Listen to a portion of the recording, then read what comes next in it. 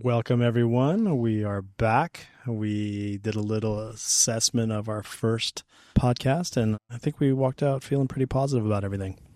Yeah, I'm pleased with the conversation. I won't get in too much into my annoying voice, but I'm growing into my voice. How about that? You do not have an annoying voice at all. I think it's very soothing, and I hope that it doesn't actually put me to sleep in a good way during this podcast, but I really enjoyed it. I think that the podcast was good because it was free-flowing. I think it felt organic. Really did feel like those conversations that we talked about that were the whole catalyst for why we even decided that we want to do a podcast like this is because, we talk a lot about a variety of subjects, and I think we get deep in some of them, and some of them are lighthearted and just, joking around and whatnot. And hopefully this podcast is a reflection of that relationship that we have. And yeah, so anyways, we're here on episode 2. Preston and I were talking about it and thought that maybe this time we won't go quite so deep and so serious, and right. We won't spend all of our time talking about the kids. We're just going to talk about music. Right, yeah. And actually, I kind of want to point out the setting. So Justin lives in what is it? A community. Okay, a community.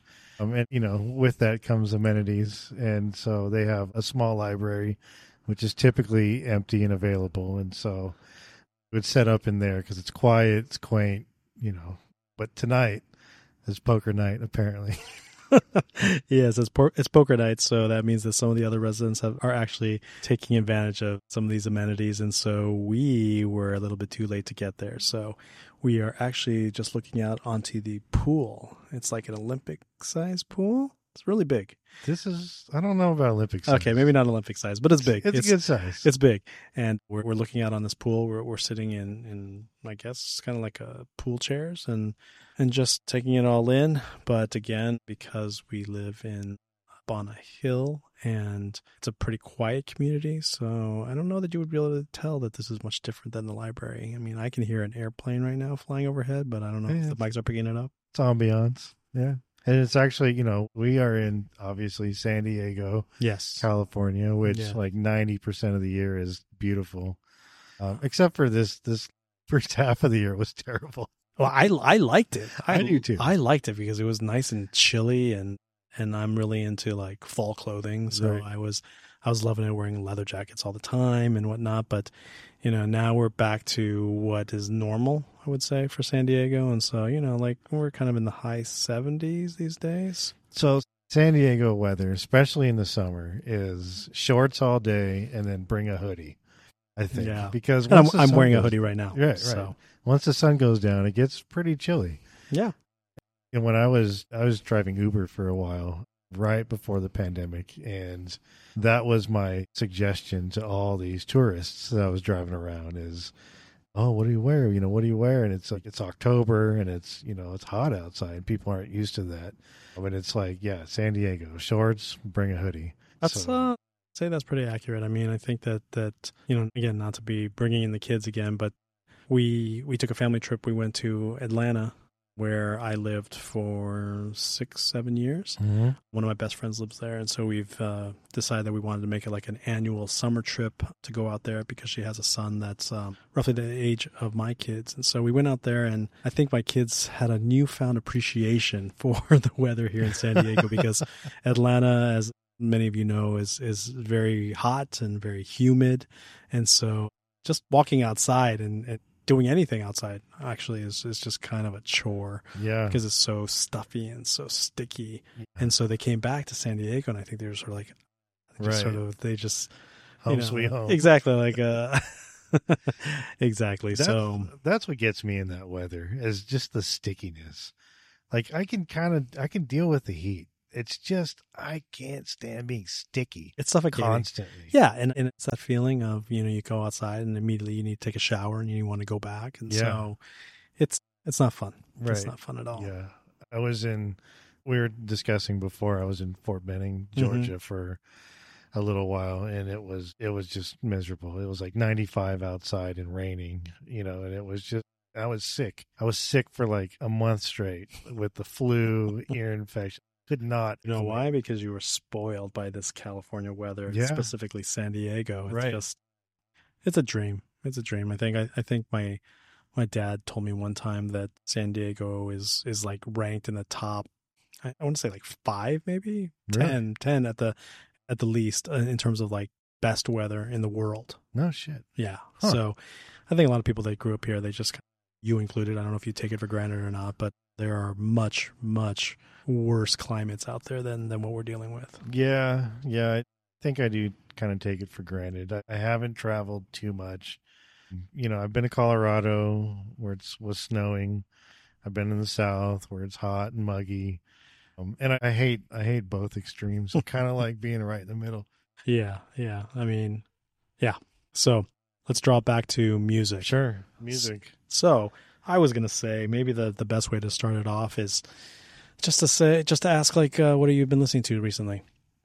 Recently, I've been, and to preface this real quick, we're both big into music. So Yes. I don't know everything, and I'm still open to new stuff. But recently, I've been getting into older stuff that I was listening to a long time ago, which is hardcore.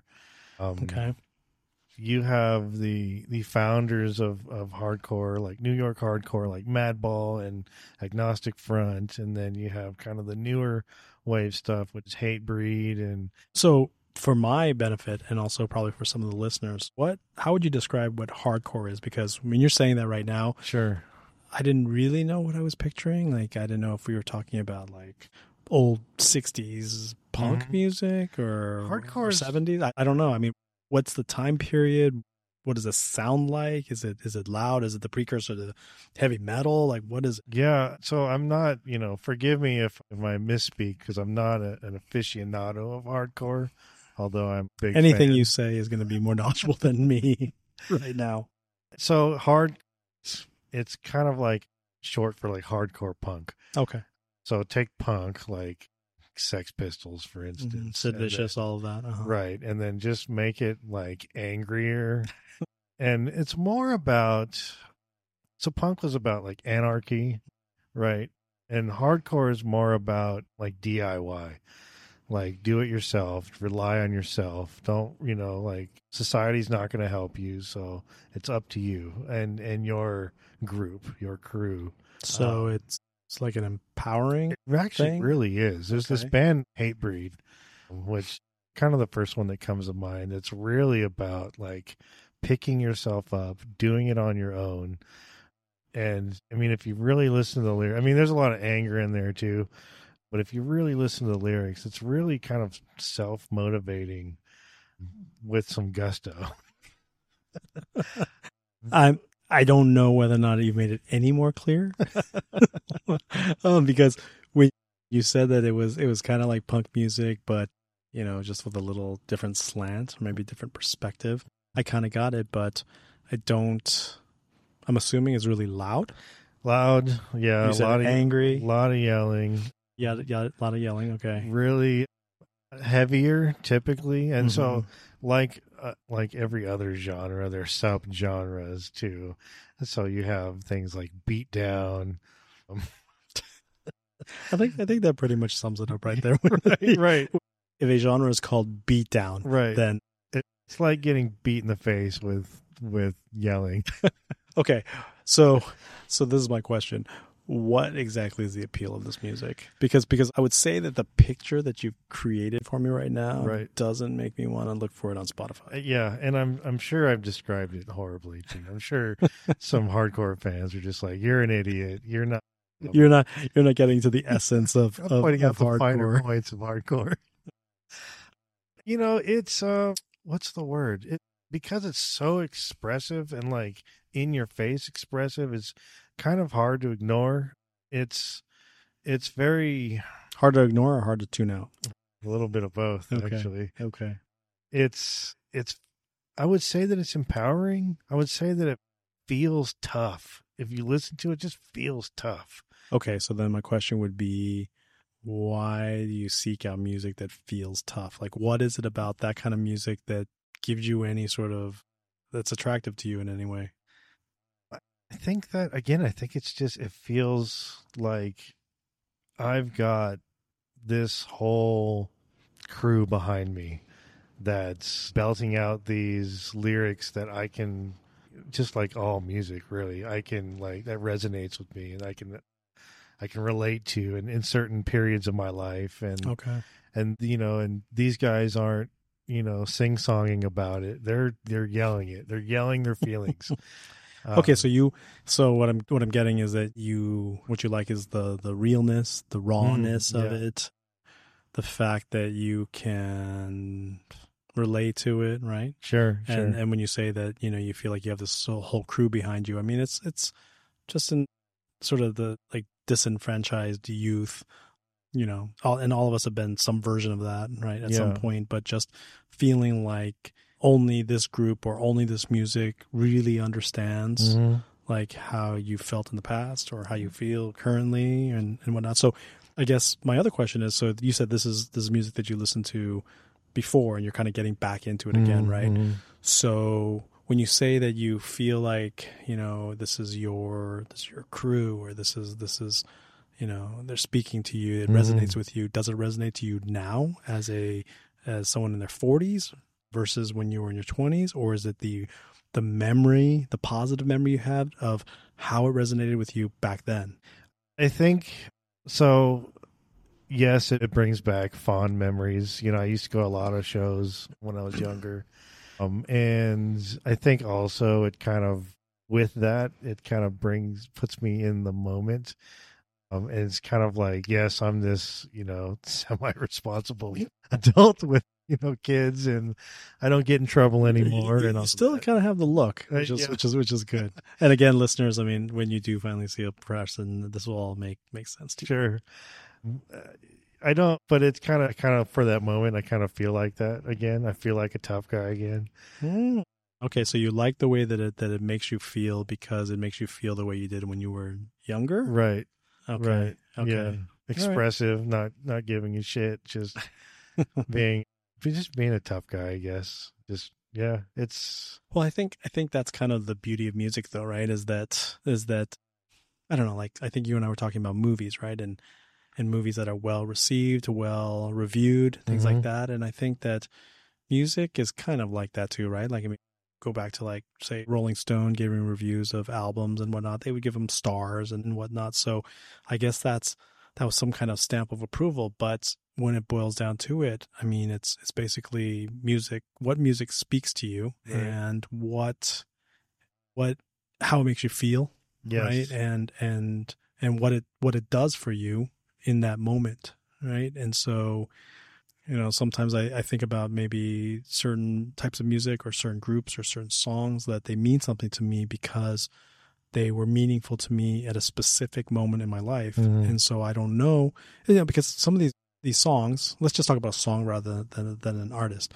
A specific song might have meaning to me, even though I don't listen to, much of that artist, right. Or if I'd never listened to that song now, but that song meant something at a certain time. I mean, so maybe it becomes a favorite of mine.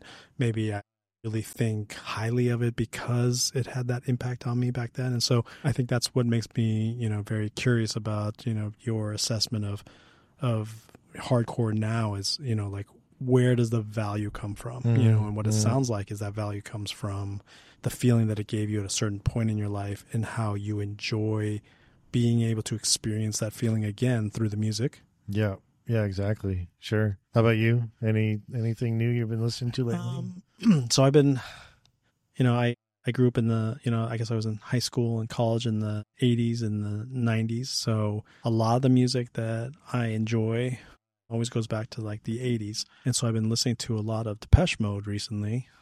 Okay. Because they just put out an album, Memento Mori. And How many albums is that for Depeche Mode? I want to say they have like maybe 12. Okay. 10 or 12, something like that. It's not like it's not crazy, but they're just, I mean, this tour specifically has been, like a sold out tour for them here in the States and also in Europe. And I think they just finished up their last European show and now they're coming back for the second leg of their US tour. For this new album? Yes, for the new album. And so there are only two surviving members of the four people that were initially in Depeche Mode. And so it's Dave Gahan, which is the lead singer, and then Martin Gore, who's like the songwriter. Mm-hmm. And I don't know. I mean, they're both in their early 60s. Wow. And yeah, and it's just, you know, what's amazing to me is I love their music from, you know, when I was a teenager, and Depeche Mode music is kind of dark and, you know, very synth based, and I definitely was not a goth or anything like that in high school, but their music just always spoke to me because I think it was very melodic. I really like Dave Gahan's voice. You know, he has like a very, very strong, like baritone voice, and I don't know, really like the music a lot. But what's amazing to me is that their music still is synth based, and it still has that sort of darkness to it, but it's still relevant now. I wouldn't say that it sounds like a lot of, you know, music that is played on the radio per se, or pop music or whatnot, but it's kind of like they're able to, and I think this is a very hard balance to keep, is that they stay true to themselves. They still sound like Depeche Mode, but at the same time, they just updated it just enough so that they're still relevant, you know, so you don't sound like you're just listening to like 80s music. Well, when you say dark, do you mean lyrically dark or lyrically dark? Yeah, I mean they have a song called Blasphemous Rumors. I don't know if you ever heard of that song, but I'm familiar with Depeche Mode, but I know, like, you know, the three hits. Right. So Blasphemous Rumors is probably from like 1984 or 5 maybe. And the chorus says something like, you know, I think that God's got a sick sense of humor. Mm-hmm. And when I die, I think he'll be laughing, or something like that, right? And so, you know, the lyrics are that time and probably still not very PC, right? And so maybe more now than right, exactly. And so you know, they had lyrics that were kind of dark. I mean, their music had this sort of like harsh, industrial, but still like melodic sort of sound to it. So yeah. So anyways, it was kind of dark, but they've always been, especially in the 80s, they were, you know, really popular and very, I would say, mainstream, like on K-Rock, like KROQ. Were you familiar with KROQ? It's K-Rock, LA station, right? Right. So, you know, they were played all the time on K-Rock, which is, you know, the station I listen to the most. K-Rock, yeah. KROQ. But we don't get that in San Diego. Yeah. I did get it in Hemet. Okay, gotcha. Where I grew up, so, yeah. So did Depeche Mode, did they frequent a particular topic in their songs, or were they kind of like all over the place? Well, okay, so the first thing you need to know is I call it hard of hearing. I'm not actually hard of hearing, I'm hard of hearing of lyrics. Okay, so I struggle. I have to focus very, very intensely if I want to be able to understand lyrics that are being sung. And so with that said, a lot of times I don't know what the songs are saying. Now we're in the moment, or at the time. My whole life. Yeah. My whole life. I mean, you know, if I listen to a song 100 times, then I'll probably know what the chorus says. Right. You know, so being a metal fan, and particularly so lyrics don't make a difference at all, right? Because you can't hear them anyways. Over the guitar. Yeah, that's right, Mom. That's right. Yes. So I'm a big death metal fan, you know, Cannibal Corpse and the like. I mean, the fact that it has Cannibal and Corpse in the same name, I mean, that says everything. Right. And so now, after listening to death metal for the last 30-ish years, I can kind of pick out a lot of words. A lot of words, but also can you pick out the sort of underlying themes that seem to always pop up in that type of music? Yeah, I mean, usually it's doing some sort of harm to another person, you know. So, force-fed broken glass, you know. And then I would go back and read the lyrics, which is great for a 13-year-old.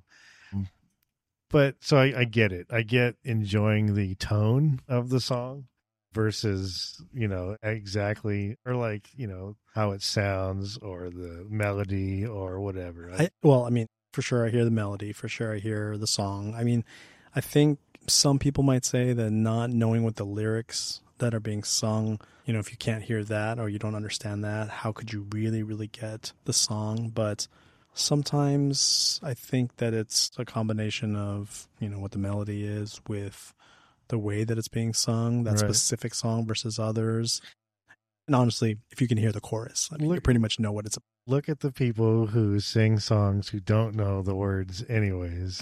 Smooth operator. So my wife works with somebody, they have the radio going all day at work, and people sing songs all day. And so, Sade. Yes. So smooth operator. And one of her coworkers says, Shoe Papaleto. but this is a foreigner, I'm assuming. No. Shoe Papaleto. Yeah, exactly. So you can like a song and not know the words. That's true. That's funny. But yeah, I mean, there are like 1,000 of examples of like these popular songs that people, they just butcher it because they don't hear it. I've done it many times too. And they're catchy. That's why they're tops, they're, what are they? Chart toppers. Right. Because they're catchy and people like to sing them, hum them, whatever. So I've been listening to Depeche Mode, but, following this whole 80s thing, I've also been listening to a lot of The Cure. So I don't know if you're any more familiar with The Cure than you are Depeche Mode. I know about the equally about 3 songs. The Cure. And they're, the hits, they're great. Right. Amazing thing about The Cure, just like Depeche Mode, is that I saw them during their Wish tour in 1992 when I was in college, and they were great, live. I also saw Depeche Mode that year during their Songs of Faith and Devotion. What year was that? That was 92. 92. Songs of Faith and Devotion tour. But anyways, I was 9. You were 9. And again, I was in college. So my sophomore year in college.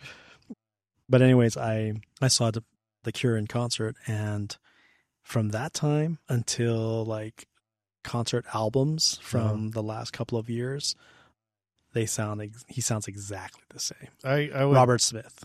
I would echo that sentiment. I've heard him a bunch, back then and lately. He sounds so good. Yeah. Still the same. And again, just like the Depeche Mode sort of resurgence, if you want to call it that, is that this tour, supposedly for The Cure, they had this battle with Live Nation, trying to keep the prices down on concert tickets because they wanted to make sure that the fans could attend their shows. Good. And so even with that and the concert tickets being pushed down, this is their most successful tour ever. Good. In like the history of The Cure, right? And so maybe some of that is because, just the goodwill that they got from, sort of standing up for their fans. But I think it's also just, I don't know if like people are like into the 80s music again, or maybe they think Robert Smith is again in his 60s, so how much longer is he going to actually be touring? But then you look at like the Stones or Bruce Springsteen or, any of them. And I mean, some of them are like, Mick Jagger is what, 80, 78 or something like that? I think he stopped playing. Really? Just retire. Are they done? Oh, they should. They should. Just stop. They should. Hey, just the fact that he can still get on stage is just impressive to me. But anyway, so yeah, I'm just thoroughly impressed with how good Robert Smith still sounds. Now, he doesn't look anywhere like death. He doesn't look anything like he used to. I mean, he's probably like, I don't know, 40 or 50 pounds heavier or whatnot. But I mean, again, he's still doing it. I mean, when you're Robert Smith, like, doesn't really matter. Sure. He still has like the makeup. He still has like the crazy hair, but he's just, I don't know. That's impressive. I think impressive crew. I think the number of tickets sold is, so Plymouth came out with a car. I'm not a car guy, but I do remember this car. They came out with this car called the Prowler. Do you remember this car? Yeah. It was like the modern hot rod. Yeah. Like a muscle car. How long ago was it? It was 15 years ago. Probably, yeah. When they were doing all those like kind of remakes. So like when they turn around and do like, that's when like the Mustang was redone. I don't remember. Yeah, and like the Dodge Charger, they redid that. So I remember reading about this, and the idea is this was the car for the guys 50 years ago who couldn't afford the car, and they could finally have it now. They could finally have it now. And so I kind of feel that that's a similar situation with the Cure tickets. Is you've got all these kids that kind of grew up with the Cure, and now they've got all this adult money where they can actually spend money it on tickets. And I mean, it's It's weird. It's like on one hand, I think of concerts. I mean, I probably have not been to, as much as I love music, I probably have only been to maybe less than 15 concerts in my life. Okay. Every time I go, I feel like it's really special. But, so I told you in 92, I went to The Cure and Depeche Mode's concerts, but both of them I actually left before they finished. I don't know. It's weird. It's like, well, there's two things. One is that I don't know if I just kind of get bored with it after a while, just that experience. I mean, I'm like really into it in the beginning. Yeah. But, like an hour and a half later, I'm sort of like, I'm kind of done. But I think other reason, which this may be the main reason, is that I don't like seeing live shows where it's like in a stadium or an arena or anything like that, because I feel so detached from the music and the group, right? Like I don't want to see the singer on a screen, I don't want them to look like a tiny little speck. Yeah. So the best concerts I've been to, and the ones that I don't leave early and I stay there to the very, very end, are the ones that are, like little clubs and things like that, because I'm like right there, and I just feel like I'm a part of everything. Like here in San Diego, like the shows I've seen, like I saw Block Party. I don't know if you've heard of them. Block Party in House of Blues. I've heard of them. Yeah, I mean, I saw them there. That was a really good show. Yeah. Luckily for me, throughout the time that I've been into music, I like a lot of the European groups, and so they're huge over in Europe. But then when they come tour here in the U.S., they always do these tiny little venues, and so I'm able to see them in like these little venues. So I don't know, that might be it. Is that if I can't see a group and feel like there, right there with them, I don't really want to see it. So I agree with you with concerts. Concerts are something super special, and I don't think anything can match seeing a band live. It's just, there's an energy that flows through people when everyone is really just kind of hanging on that note, or just the singer, the band's energy. I mean, you can feel it. It's electric. But would you say that about every group that's playing live, or specific groups that play live? No, I mean, not every group. I've seen some duds for sure. For example, what? Who? Oh, God, you put me on the spot now. Who have I seen that I didn't like? I can't think of anything off the top of my head. Just bands that are also playing or opening bands. That's what I was going to say. A band that you did not choose to go see, right? Or you were dragged to go see, right? So I've never been dragged to go see, but there's definitely been some opening bands that I didn't want to see, but I'm there anyways, so I'm standing here. But I was really fortunate as a kid. My buddy Billy, my childhood friends, we're still good friends to this day. We were friends since kindergarten. That's impressive. His mother was a metalhead, and so whenever she got tickets, she would buy 2 extras, one for me and one for Billy. And so I was really fortunate growing up, because my parents, I've never been to a concert with my parents. They're just not music people. I've been to a classical music concert with my parents. Right. I might have been to a Jesus concert with my parents. Yeah, big up Carmen. You familiar with Carmen at all? No. Well, Carmen the opera? The singer? No. He's this Jesus guy. But anyways. No. Wait, did you say Eric Carmen? No. Okay, no. not Hungry Eyes. Eric Carmen. No. You know what Hungry Eyes is? I do. Okay. I do. Okay. So I've seen shows all over the place. A lot in San Diego. Most Soma. in San Diego. Soma, yeah, of course. Soma is actually a really good example. So I don't know if you're aware, but Soma used to be movie theater. No, I've never been to Soma. I know where it is, It's and a cool spot. I know what kind of bands usually play there, but I've never been there. So they ripped out all the walls in between the theaters except for one. Okay. And so, I don't know how many theaters were there before, but there's one small side stage, they call it, and it's just a one theater, and all the seats are gone, but the floor is still slanted. Like the seats are there, which is funny. It's genius, because no matter where you're standing, you're looking over the guy's head in front of you. That's awesome.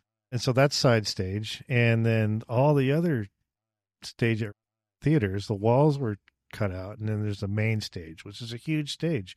But it's still like pretty damn close. And some major acts have been there. Slayer was there. I think Cannibal Corpse played there. I've seen some huge, I saw As I Lay Dying play there, some huge bands. And you just get that electricity when it's a smaller venue with a big band. And so I get it. I totally get it. Being in a live concert, there's nothing that compares to it. And then not being able to hear on the way home because you're just getting pummeled. I mean, you know what? I think that's the other thing too, is that I like the feeling of being a part of a crowd that's totally into the music. Sure, everyone's like you. But I don't like that. I don't like the ear splitting music, like how loud it is. And sometimes it's so loud that to me it's sort of distorted. I can't even really hear the music. Like an example of that is, you've heard of the group Muse, right? So Muse is a big European group, and so when they came here, they were playing small venues, and so I saw them when I lived in Atlanta, and literally I could not hear the music. I could not stand being there. Is it because the speakers were too loud and it was distorted, or people were singing too loud? No, people were not singing. It wasn't that. It was just like my ears were bleeding. They felt like they were bleeding. It was just so loud. Like I seriously thought about like, can I get earplugs or something to help me in that situation? So I literally could not tolerate it, and I left after 20 minutes. And it's Muse. I mean, I like Muse. I mean, they're not one of my favorites, but I like them. I went there to see them. Yeah. I mean, there's no shame in putting earplugs in. We got one set of ears. And, honestly, I've seen, not to call you a kid, but I've seen plenty of kids at concerts with earplugs in. I have no shame in it at all. It's just I don't know. I did not enjoy that at all. And I never left a concert because it was too loud, but I think, and it's specific to Muse music can, their songs can get kind of loud. Right. Yeah. So, I mean, had it been, NSYNC, I probably would have been able to tolerate it. I was always in the pit, in the mosh pit when I was younger. You were that guy. Right. And now I'm the guy that stands in the back with my arms crossed. Nodding to the beat, giving my blessing to the young folk that are smashing their way in the pit. Reminiscing about the fact that you used to be like that. Right, exactly. And then you come home and then you listen to your hardcore, and then it brings you back to your youth, and you feel like a badass again. Yeah.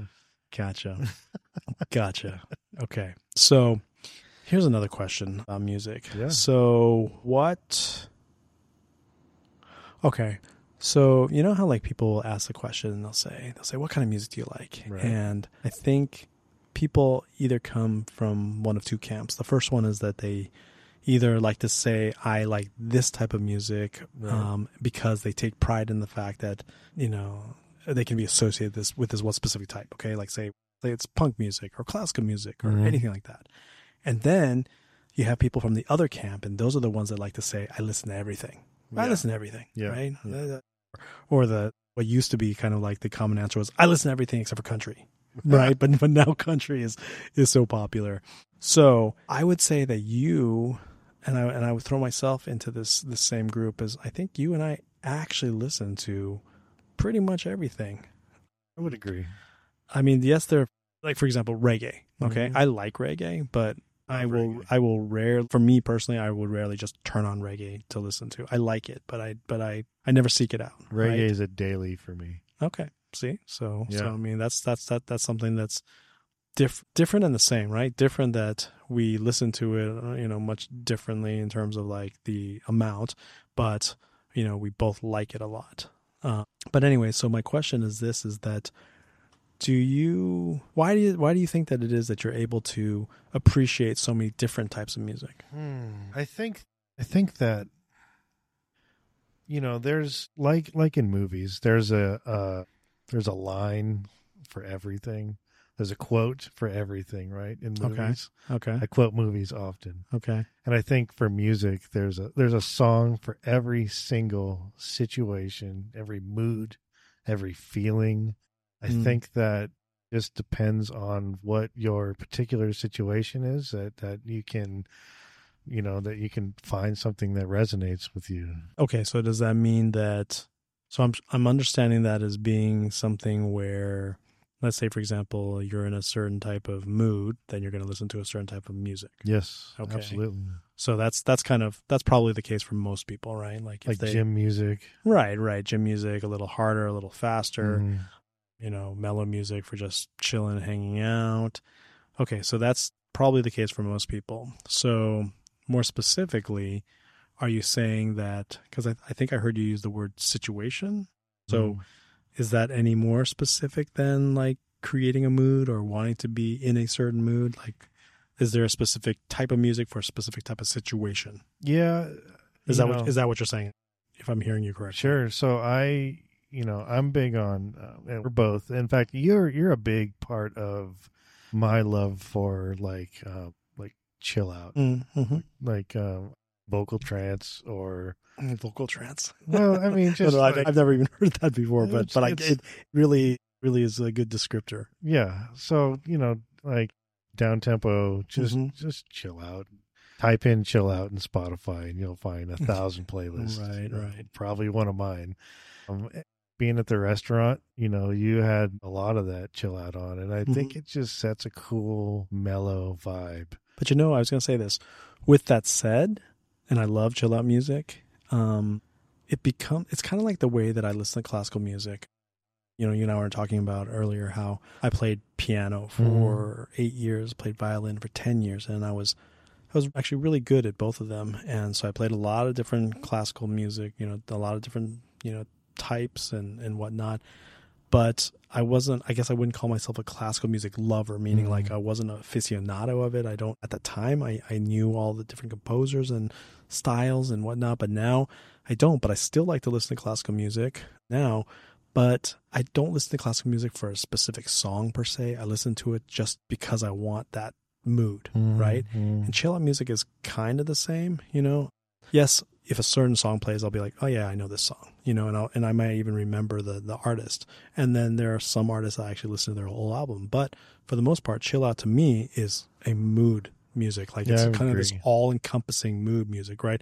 As opposed to like when I talk about Depeche Mode or, some of these other groups of mine, like I'm listening to Depeche Mode. I'm listening to The Cure. I'm not listening to random 80s synth music. It's like I want that group specifically, right? So chill out, I feel like maybe isn't necessarily like that, but there are exceptions to it. So like when I was saying specific groups, like this group is one of my favorites, Oh Wonder.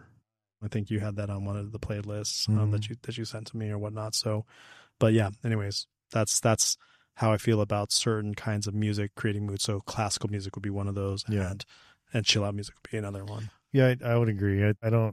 I like specific DJs, but I rarely listen to an entire album of that DJ or like a specific artist, listening to every song by that artist, right?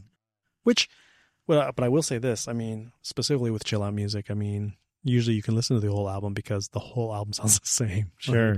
It's all the same tempo. It's all the same kind of dreamy, and singing. With my vocals. my chill out list too, I want to say it's got to be near 20 hours or so or more.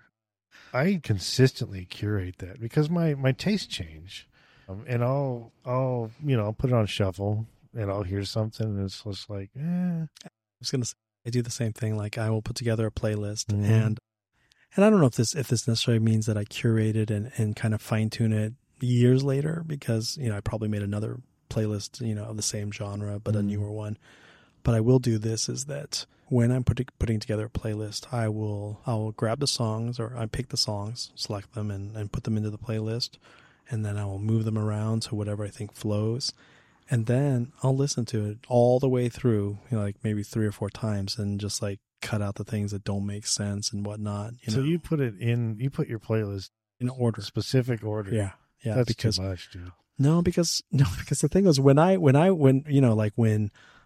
I used to make tape mixes in high school and college, and then when CDRs came out, I was making mixes for all my friends with that, and I was kind of known in my circle of friends to like be the guy that could put together any mix for any situation. Like you wanted like a slow song, slow jam one, you wanted like. Did you make your own labels? I did. Justin's jams. I did. Put a lot of effort into that. I like put together the artwork for it, and and I think that's also, listeners. So I think we told you that the way that Preston and I met was because did graphic design work for me when I had my restaurant. And so, but I think Preston would probably attest to the fact that I do have an eye, like an artistic eye for things, right? Like the layout of things and what looks good and whatnot. And so that went all the way back to like when I was trying to put together, these labels for the CDRs, is like, I just wanted them to look cool, right? And those big like 100 spindle. Oh, the good old days. That's bringing back some good memories. Now you're taking me back to like the time where I enjoyed that, and like I would go to Tower Records and I would like listen to go to listening stations, right? And listen to like I miss all that stuff, like talking about music, like just going to like used CD stores. Like I loved that. I was like, it was like I mean, not only was it a hobby for me, but just like that tactile feeling of like flipping through all the CDs, like in the little racks. Yeah, it was fun. I love that. Like Tower Record, off the record, Tower Records. Yeah, like when I when I was in college, like my college or my high school going into college girlfriend, she was going to Berkeley, right? And I was in Duke. And so when a handful of times that I went to go visit her, I would go there and, I'd just be hunting down CDs. There's this chain called Amoeba Music. I don't know if you know that, but it was big up there in the Bay Area, and they actually opened up one in LA. But anyways, it's just like massive, huge like place. And it was just like heaven to me. Like going and just being able to listen to all this music. I just loved it. So it was a used place? Yeah, used. I mean, I miss all of that, like my kids, your kids, all this streaming music. I mean, I love the fact that I have access to everything and anything that I want, right? But it's kind of like you took away that the joy and the fun of hunting something down, of that feeling of like you go to a used CD store and there's some album or some artist that you wanted and you found it used. And you're like, oh shoot, I only pay $8.99 for this instead of $15.99 or whatever. Or just, I don't know, just the pleasure of again, that tactile feeling of CDs, going to the music store and whatnot. And so I don't know. I feel kind of bad for like this generation of people experiencing music because it's different. Well, so it's you have that moment of discovery where you find something because you bought it just because the album cover looked cool, and you actually liked it, or that feeling of buying a whole album and then realizing there's only 2 good songs. There's the hit that was on the radio and then one other good song and everything else was terrible, right? Or like going back to like the 80s, like when I would buy CD singles, right? So you'd have like the hit that was on it and then maybe like a remix or a B-side or something like that, and it's just all of that. I miss all of that stuff. So I found one of my favorite bands, even to today. The very first CD I ever bought. Oh yeah, this should be interesting. I'll tell you when my first CDs were. Was from a used CD place down the street from my house. And I bought it just because it had this skull on the front and the flesh was getting ripped apart. Like it was an illustration, like Hellraiser. Okay.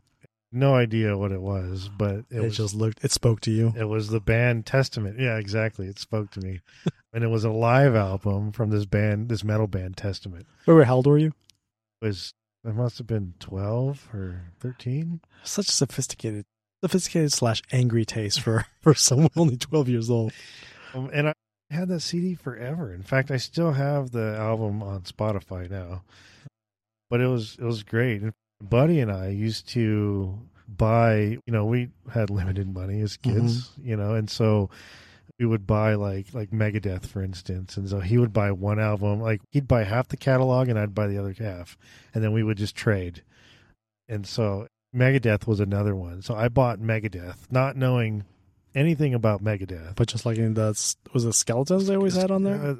It was, I forgot what his name is, but he's like, hear no evil, see no evil, speak no evil. He's like the skull, and he's got like a metal plate over his eyes, plugs in his ears. Yeah. Anyways, so it's Megadeth, right? Megadeth. It's death. It's mega. So I get home like, this is going to be the shit. Could there be anything so grand yet so simplistic?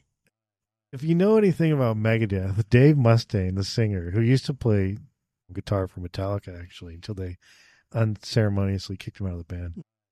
He has the weirdest voice, high-pitched kind of. You mean speaking voice? Speaking voice. No, singing voice too. Yes, I mean, because I'm not that familiar. his speaking voice is actually kind of gravelly.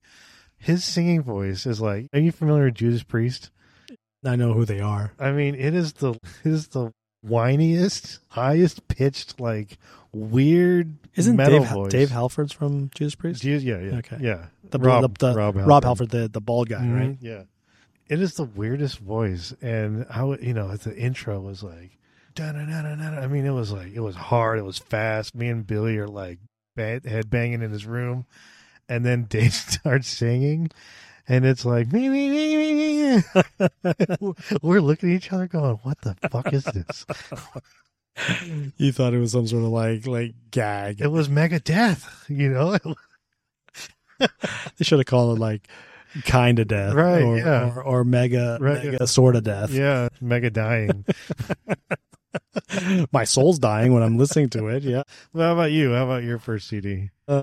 So my first cassette was Erasure, Wonderland. Erasure? You know who Erasure is, right? No. You never heard of like eraser? Erasure, like a pencil eraser? like an erasure from my memory. Like I'm gonna erase the erasure of that comment you just made. Eraser. ERASURE. Erasure. You've heard of them. Like they have a song called A Little Respect. They have Chains of Love. You never heard? Sure, if I play this music for you, you would say like that's awful music, but you would know what it was. You could hum it. Anyways, I loved Erasure. I still like Erasure. I don't listen to them as much as I do some of these other groups. But anyways, that was my first cassette. Mm-hmm. I don't know that these other my first 3 CDs are going to redeem myself over that. But so my mom bought a CD player for me and my brother, when CD players had just come out. So the CD player was like $500 or something like that. Ooh. Right? It was massive. Like a boombox type? No, it was like a, like something that you had to plug into like stereo, right? Like it was a component. Oh, like yeah, okay. So she let us pick out 3 CDs, and I'm not sure why I chose these. One was Top Gun soundtrack, maybe because I just saw the movie. Top Gun, it was a good soundtrack. Yeah, solid choice. Rocky IV soundtrack. Rocky also 4. Good because my dad took me to see Rocky IV. I love that movie. Eye of the Tiger and like all those songs, right? From 80s rock. Yes, exactly, like Survivor. Okay, right? okay. And then the last one, which is probably the polar opposite of your Testament album with the ripping the whatever off, is Flesh. It was Whitney Houston's first album. How old were you for that one? I want to say like, I don't know, 7th or 8th grade or something like 8th grade maybe. And do you remember the reason I really like Whitney Houston. I still like Whitney Houston now, but I think at that time, like Greatest Love of All or something like that was out, and I don't know, it was safe because also my mom was sort of approving these things that these albums I was buying. So I would not be getting a Testament album. I would not be getting a Megadeth album. I would not be getting a Metallica album. Yeah. But anyway, so yeah, those are my first 3. So Whitney Houston's first self-titled album. That was before Bodyguard, right? Yeah, wait. Literally her first album, so 1985. Gotcha. Yeah, she was still with Bobby Brown. No. That would be like 5 or 10 years before she met Bobby Brown. This is when she was still pure Whitney. Okay, not even Bodyguard, like mid 20s Whitney. This was like 18-year-old Whitney with the purest, most beautiful voice. I will search out this album. Oh, it's the best. I'll check it out. Still good. So again, I don't know that all the songs on all those soundtracks that they were the best or whatever, but those first 3 CDs, because they were the beginning of like my love of like, CDs, music, and all this kind of stuff. I mean, those are etched into my memory, right? Like I know all of those soundtracks. I know all those songs and whatnot. And also because at that age, I was not buying a lot of CDs. So it's like I was listening to the same stuff over and over again until I put together enough money or had an occasion that I could, venture to ask my parents to buy me something, then that was the next one, right? So then I'd have not 4, but then I'd have 5, and then 5 to 6. Yeah. I got a little boombox when I was a kid. I'm trying to remember what age. Maybe 10 or 11 or so. Mm-hmm. And Spoiled. my grandma, Spoiled.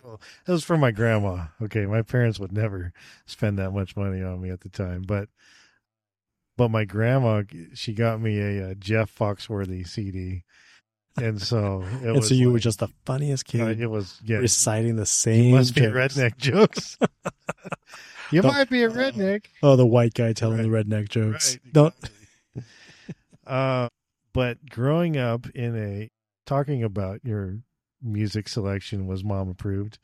Growing up, me in a Christian household, my mom would steal my CDs. Well, I would too if I saw stuff of like albums of people ripping apart and skulls and blood, and I mean, that's scary to me now. And this is like 40 years later for me.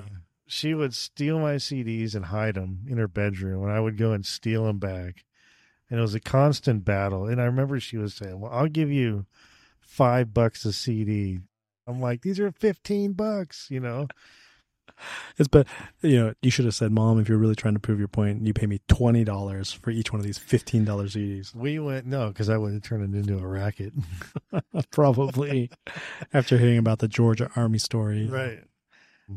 And so it was like, and I was getting in trouble at the time too. So, she obviously thought, Satan had a hold on me via compact disc. So it was like, well, if you're going to listen to that, then you're going to listen to Christian metal, so we would go to Foothills Bible Bookstore that was over in La Mesa. Mm-hmm. And surprisingly, there's some decent Christian metal bands out there. Which, going back to what we were talking about before, is you could still enjoy the music and the loudness and the brashness of it. Sure. But you just ignore the lyrics. Right. Exactly. Right? I mean, it's not like, at the time when I was a kid and listening to metal, I didn't really understand the lyrics anyways. Because it's just screaming anyways. Well, I mean, so... No. That's not a question. That's a statement. What is that statement about, It's just screaming, yeah. So I managed to find a few, Christian metal bands that I liked, but I don't know. I just I liked metal, and so as a kid, your mix was 80s rock, synth stuff, Whitney Houston. So you're pretty eclectic already as a kid, starting out in music. I mean, I would like to say I was eclectic. I mean, I would say that all that stuff was all radio friendly at some point, right? And so I would still say that, well, okay, radio friendly, but like when we talked about K-Rock or KROQ, right, that they were really popular, but they were an alternative station, right? So like that's where you would go if you want to listen to The Cure, Depeche Mode, New Order, Echo and the Bunnymen, like David Bowie, like any of that kind of stuff, right? Like, I mean, I guess David Bowie's kind of like older, but actually David Bowie had stuff in the 80s too, but where, as opposed to Kiss FM, right? You're familiar with them, right? Rick Dees and all that. That was more like, 80s, like New Kids on the Block, Paula Abdul, Whitney Houston, things like that. So, I mean, I guess the stuff I listened to there was, at that time was probably still guided by exposure from radio and things like that. But I do know by the time I got to college, and for sure when I was in law school, I was like actively seeking out anything that was different, right? Yeah. Like, I mean, it still had to fit into like the sort of sound profile of the things that that spoke to me, right? Or that I was attracted to, but I always wanted to try to find something that was a little bit different. So, and then now I think that now I'm at an age where it's like I don't have all the time in the world, plus it's just too easy now to find stuff, like streaming, for example, right? I mean, you get on Spotify and then they'll put together mixes for you. They'll go find all the other artists that sound like your artists. And it's not just, kind of like a layman's assessment of what sounds like. It's like based on like beats per minute and you know what I'm saying? Like it's like AI. It's algorithm, algorithm. And so it's just, I mean, it just to me, it kind of takes the fun out of it. Like all the work that I used to put into.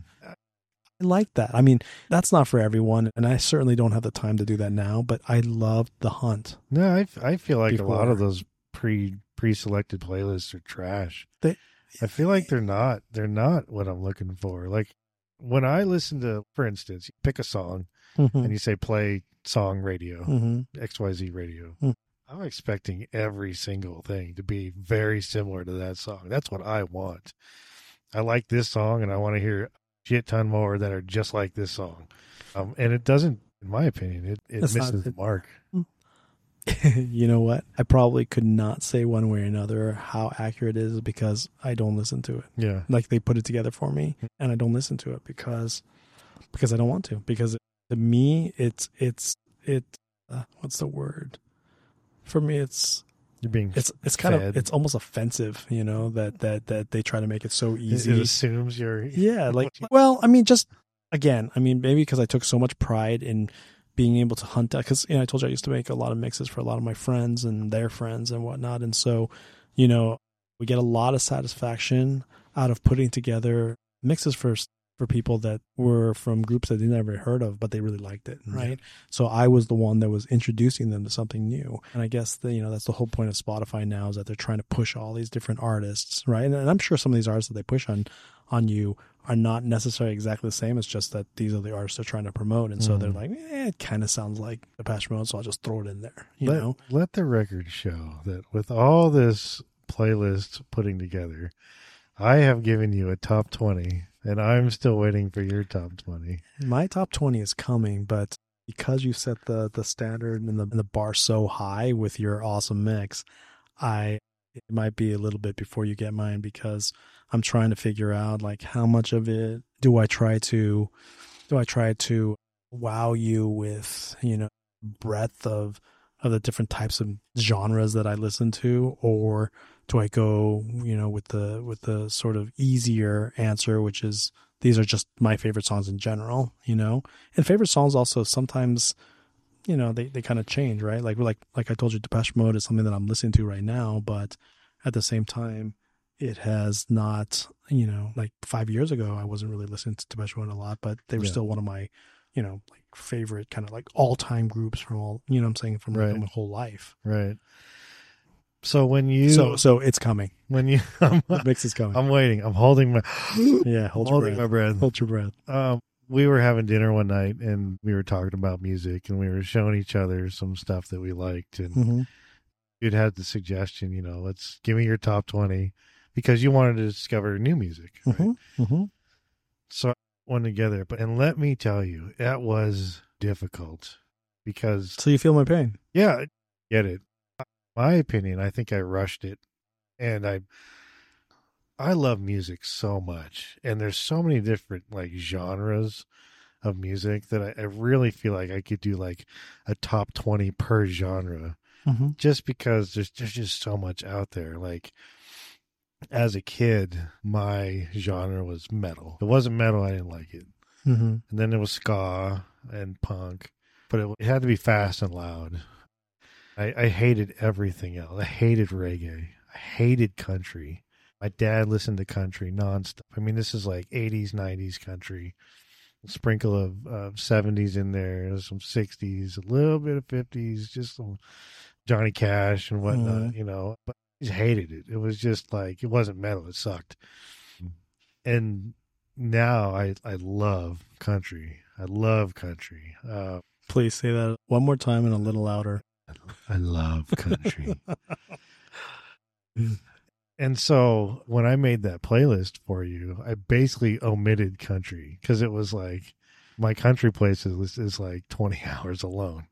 You really? I didn't realize. So when you say you love country, meaning like it's one of your favorite genres now? Yeah, I would say so. And also, are we talking about like top 40 country now, or are you talking about like, you know, like the current, like Hank Williams? Hank Williams. Well, Hank Williams is pretty old. Like Hank Williams Jr. Hank Williams Jr. He's like 80s, late 70s. I actually like Hank Williams. Oh, do you? Okay. Well, what I've heard, like, just real quick, like the one time that I started to really appreciate country music, because I really, when you could pick any part, any like phase of my life, and whatever country music was popular at that time, I just did not like. Right? Yeah. And so I could actually say I did not like country music for pretty much most of my life. But I do remember when I was in, I want to say it was maybe in college, that there was a movie that starred Kevin Costner called A Perfect World. He played like this bank robber, I think, who befriended like a kid. But anyways, it was like old, I want to say 50s and 60s, maybe mainly 60s country music. And I was like, this is really good. And I think it had like Hank Williams on it. Yeah. And that spoke to me. Yeah. And I would say from that time, and when I kind of like was just looking a little bit into like country music at that time, fast forward all the way till like maybe in the last couple of years is when I sort of like, okay, I'll listen to country a little bit more. But it's still like, you'd have to put together a country playlist for me to like really get into it, because it just still doesn't really like speak to me. Well, country's a weird genre because you've got like honky tonk country, which is just like good time. Billy Ray Cyrus. Yeah, like just really just old Billy Ray Cyrus. Dancing and, just being goofy. And then there's the really serious, like sappy, my dog got run over and my wife went off with my brother. Right. Which is what they say is stereotypically every country song music. Right. Country song is about, right? I mean, it gets real deep in the feels, But again, it's like everything else. There's a song for everything, a song for every situation. But I see it as very blue collar. I see it as something easily relatable to, as the working man, the everyday man. See, that's the missing part for me, because I can't hear the lyrics. Yeah. So if I can't hear the lyrics, in country you can. You think it's easier for me to hear it? Yeah, I believe it would be. Maybe. The country is all about the lyrics, and that's kind of the weird part for me. Well, they say that they're really good at storytelling, right? Storytelling, yeah. You paint a picture. I mean, so when I say the last couple of years is when I've kind of like found more country that I like, is that I think this is what it says. So Perfect World, the only reason I got exposed to that was because I watched the movie and I was like, I kind of like this music. And then now I said fast forward till the last couple of years, and it's because I watched the show Yellowstone, right? And Yellowstone has like all kinds of country music on it.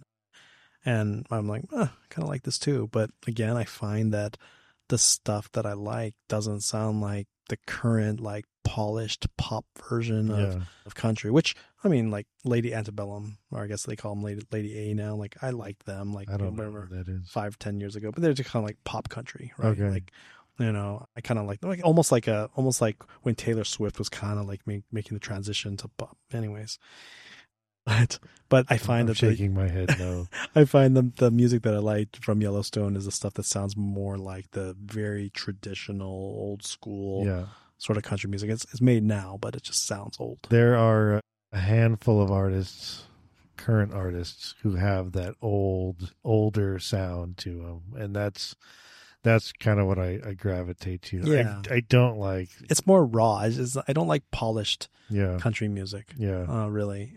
And honestly, these days, with that when you put a polish to that country music, it basically sounds like pop music. It does. Right? Yeah. It's a more different beat. Right. Different. And it does, to me, it kind of feels a little bit like a Clash, right? Because not the Clash, but a Clash, because it just the sort of vibe of like country music is, like you said, it's like sometimes kind of sad. It's kind of like storytelling, a little bit deeper, a little more meaningful, and then you put like this pop sort of shine on it, and that just doesn't work. Yeah. My dad he listened to a lot of country in the garage when he was working out there. He had a little radio that he'd had forever. AM and FM radio. But it was wooden. So,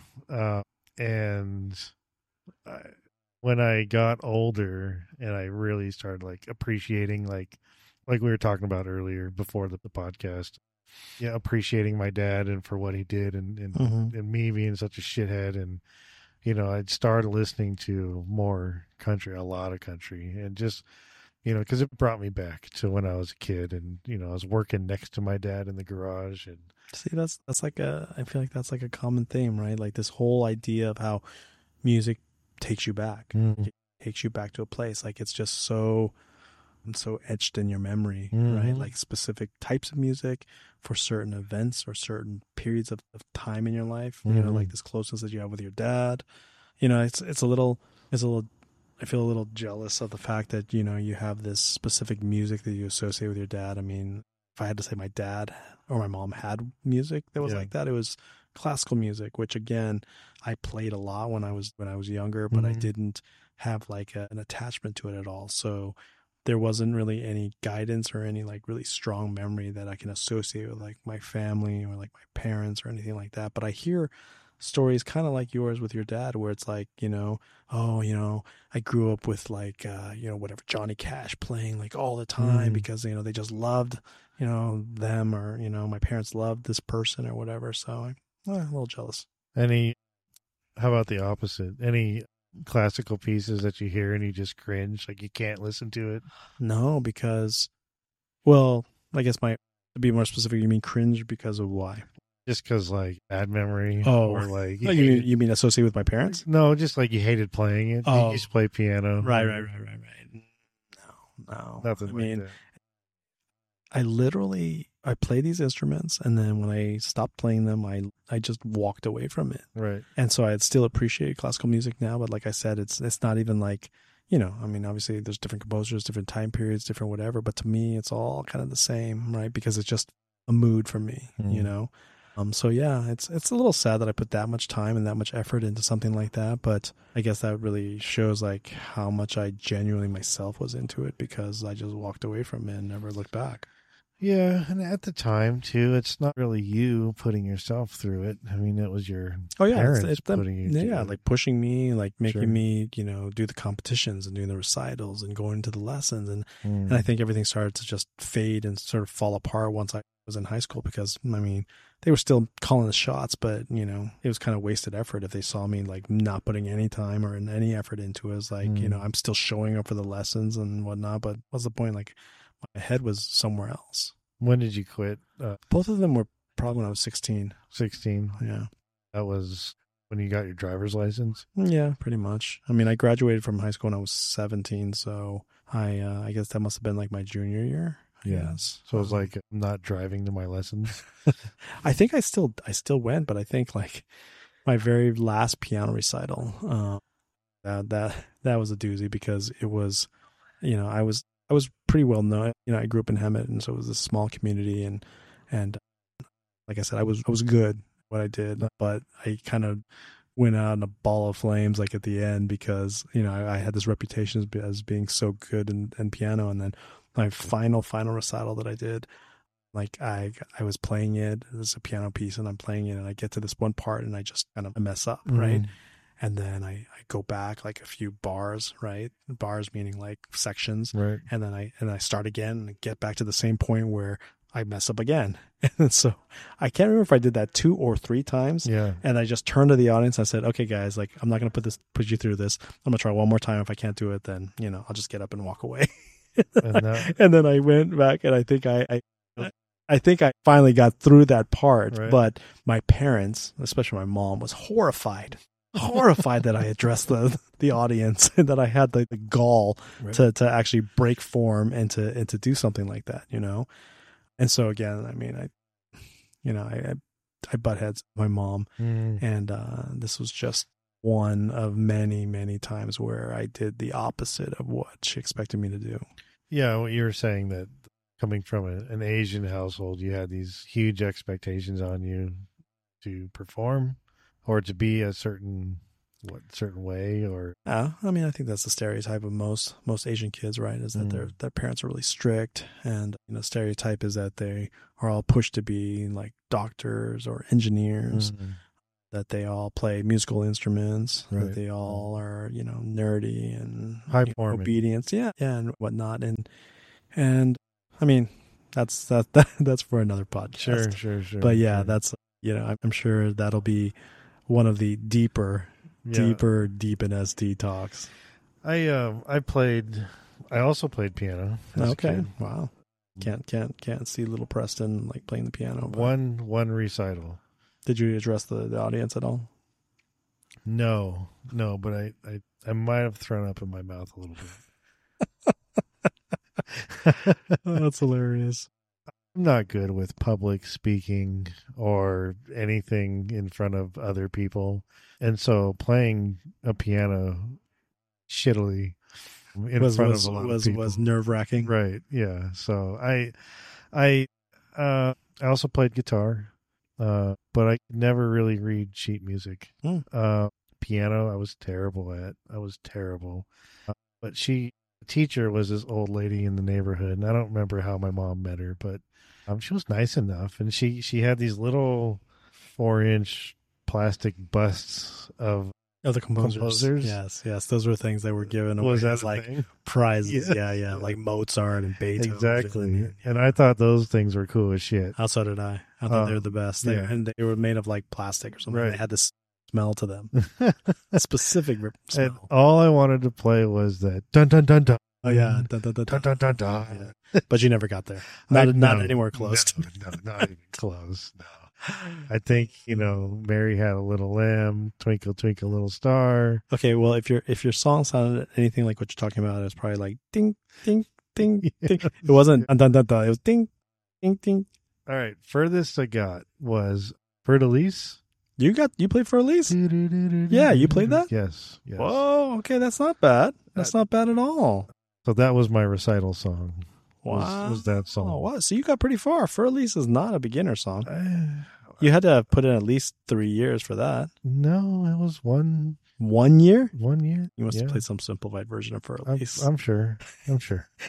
You're like, well, Justin, my version was I literally played the da da da da da, and then the teacher took over after that, and I was sitting on her lap. Probably like a quarter song, maybe. Quarter song. What does that mean? I mean, take the song, cut it in quarters. I don't talk to people that only play quarter songs. Okay. You didn't tell me this before we decided to do a podcast that you are a quarter song player. It's probably the wrong key as well. Wow.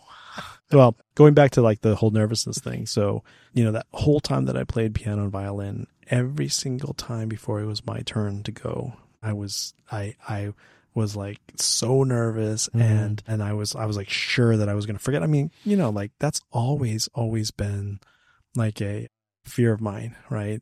Stage fright. Huh? Stage fright.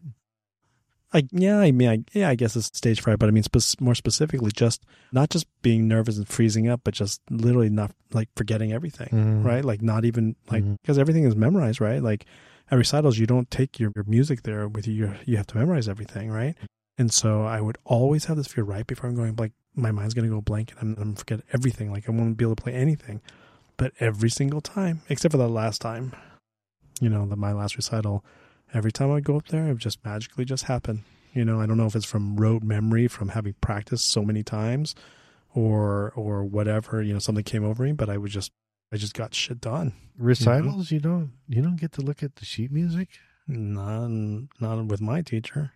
She was a hard ass. Yeah, you memorized everything. Wow. Everything was memorized. Huh.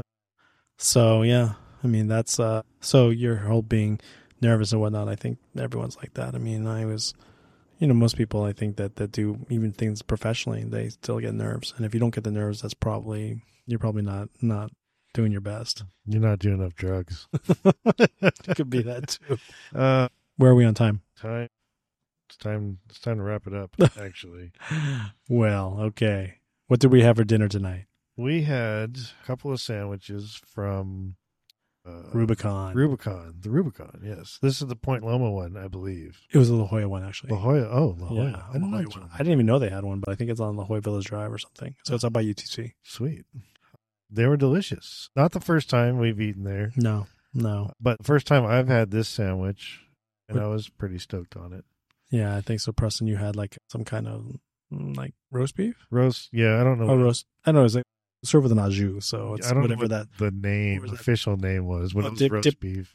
Dipping Dapper or something like that? Dapper Dipper? Had 2 D's in it. So you had that, and I had the Rubicon Club, which is like a buffalo sauce it's like a turkey with buffalo sauce, and then there's like cilantro, jalapeno sauce, and bacon, and like basically all the things that you would imagine would go well in a sub. And then you get to pick the bread, right? So I got like the blue cheese bread, and I guess apparently Preston doesn't like blue cheese on his. Not the crumble on top. I didn't know you picked blue cheese bread. I thought you got the Dutch Crunch. Oh, which I would normally get, but sometimes I go wild and I get blue cheese. I thought the crumbles on top was the crunch, the Dutch Crunch. It was crunchy, but it was crunchy blue cheese. Yum. It was weird. Yum. It was weird. You can't ask for more than that. Mine was pretty good. It was roast beef with a horseradish spread. You replaced Swiss for cheddar, and you took out the fried onions. Right. It came with fried onions, which I have had the fried onions from there before. Uh-huh. It's a little much. It's a little decadent for my taste. You cannot trust a person that does not like fried onions. I like fried onion, like green bean casserole with yes, delicious. Perfect. More importantly, do you like Funyuns? Yeah. Okay. Yeah. Okay. My daughter loves. Not Funyuns. exactly the same thing, but Funyuns are the best. But I don't know about the La Jolla location, but the one in Point Loma, they're greasy, man. They're just, it's too much. But there's no my conversation about it was served already side of au jus, and it was delicious. Right? Okay, so Preston had suggested to me that we not rate our sandwiches because maybe we might be cutting our legs off when it comes to, I don't know, any sort of collaboration with like any specific businesses or sandwich shops or restaurants. But I said to hell with that because we are going to just be honest. True. And we are going to be true to ourselves. True. And we're going to lay it down. So what is your rating of these sandwiches? So I didn't try yours, but my roast beef, I would give it I don't know, it's pretty damn good. I mean, especially combined with the au jus. I'd give it an 8 out of 10. I mean, say 8.5 out of 10. Okay. I would give yours an 8. Because I gave him a piece of mine. Yes. Right. He asked for a half size and I ordered a full size because I assumed that he would give me half of it. I ate 3/4. And I got 1/4. So this guy eats 2 sandwiches. It didn't work out for me at all. So my sandwich, I would give a 9, a solid 9. Really? Maybe a 9.25. I don't think I've ever given any. I mean, and I love buffalo, but I don't think I've ever given anything buffalo that high of a rating. You know why? Because the buffalo is not the major player in this sandwich. Like if you didn't tell me that there's buffalo in there, I probably wouldn't even guess it. And that's a testament to sort of how well all these flavors just kind of like blend together. Because to me, okay, everyone says a sandwich is like the easiest thing. Every time you go somewhere, people are like, oh, I don't want to spend all this money, especially now, $15 for a sandwich.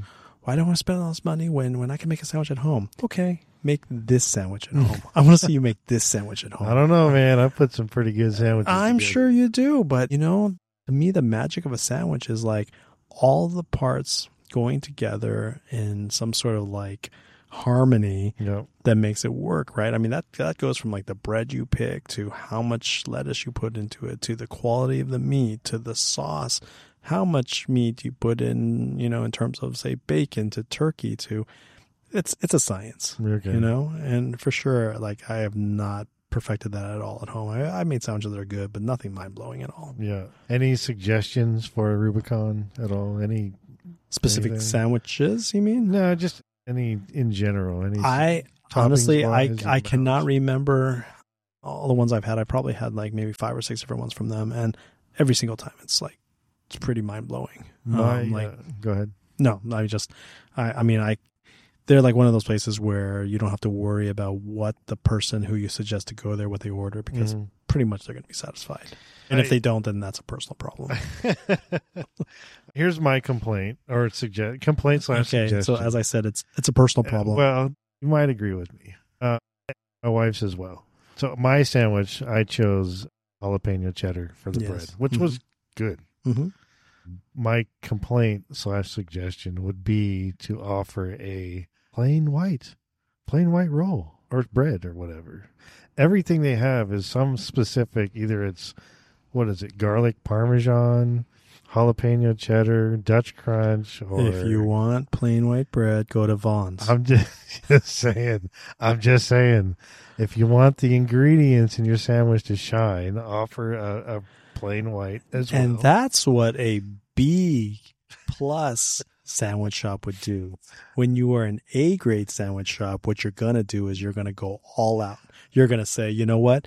We put all the stuff together in harmony inside of the sandwich. And you know what?